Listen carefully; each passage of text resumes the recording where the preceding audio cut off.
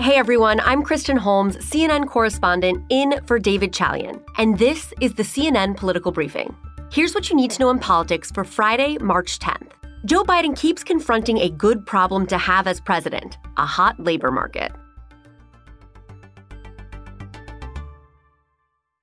The more jobs added to the U.S. economy, the better it usually is for a president. But since high inflation has been a lingering problem for the U.S., the Federal Reserve has been raising interest rates to get the job market to cool down. But the latest data shows the job market just won't quit. The Labor Department reports 311,000 jobs were added in February. That means the Fed may still have some work to do. Still, President Biden touted these numbers as a sign his economic plan is working. That means overall, we've created more jobs in 2 years than any administration has created in their first 4 years. And I think all this matters. It's no accident. It means our economic plan is working. And today's job numbers is clear. Our economy is moving in the right direction. Now, this job number is not as high as January's was, when a whopping 504,000 jobs were added. But it's more than economists expected. And even though this strong labor market means workers are enjoying the best wage growth in years, that same wage growth just feeds into inflation. White House officials say they're keeping their eyes on longer-term trends over any one month-to-month fluctuation. And even as they were rooting for a weaker jobs report than the previous months, White House officials say they could not deny that more jobs is simply a good thing.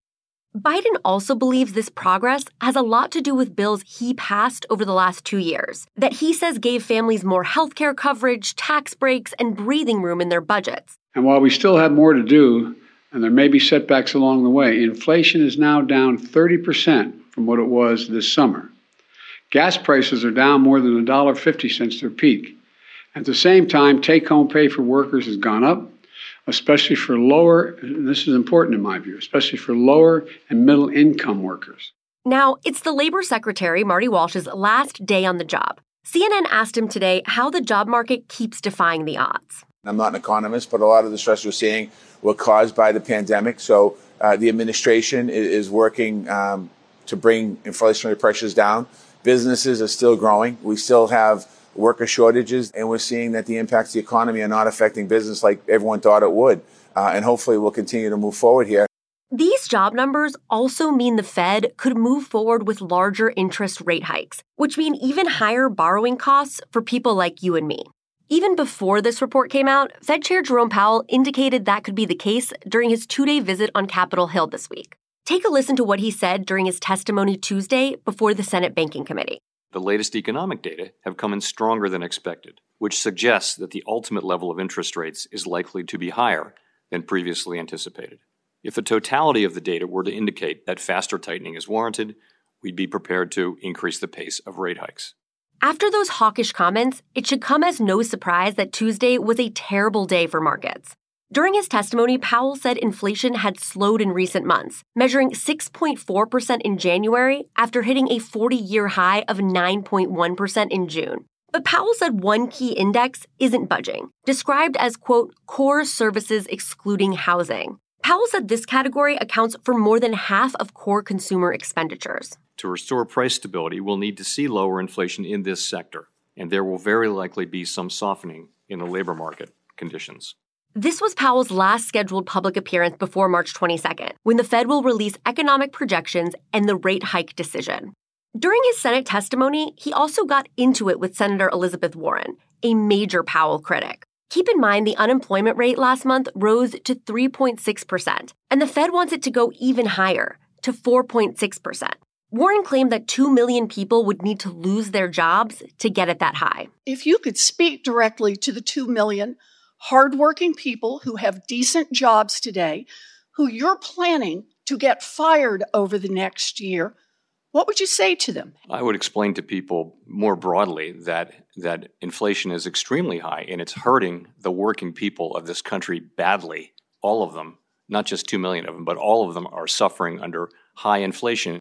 Powell also said he believes the Fed could bring down inflation without a sharp increase in unemployment, adding that some labor market tightening could occur through reductions of job openings. But Warren said the Fed's track record suggests that modest increases in unemployment would be hard to contain.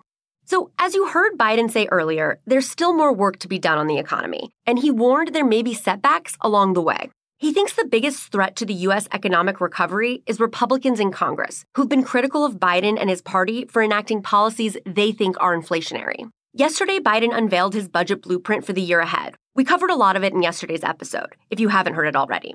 But here's Biden explaining the gist of it today and why it differs from what some Republicans are proposing. And our plan is a stark contrast to the MAGA Republican plan in Congress, where they're doubling down on the same failed policies of the past. It's kind of a top-down, trickle-down economics that never, ever worked. My budget reflects what we can do to lift the burden on hardworking Americans.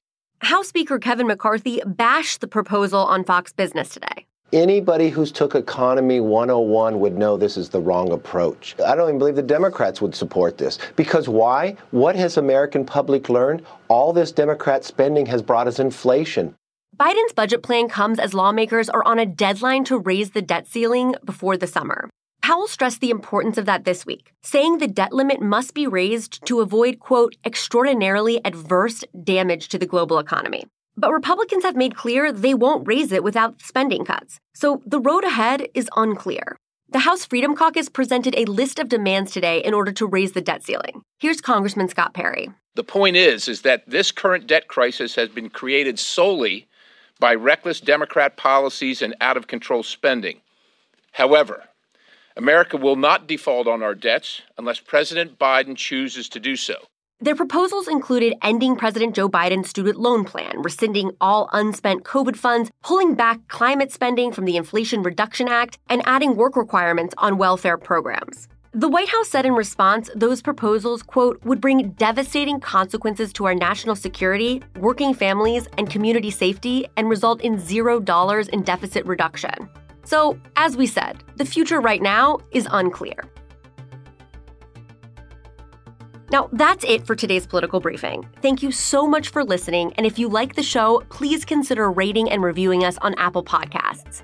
CNN Political Briefing is a product of CNN Audio. Steve Lickteig is our executive producer. Greg Peppers is our supervising producer. Fez Jamil is our senior producer. Our episodes are produced by Krista Bowe and Taylor Galgano. We'll be back on Monday.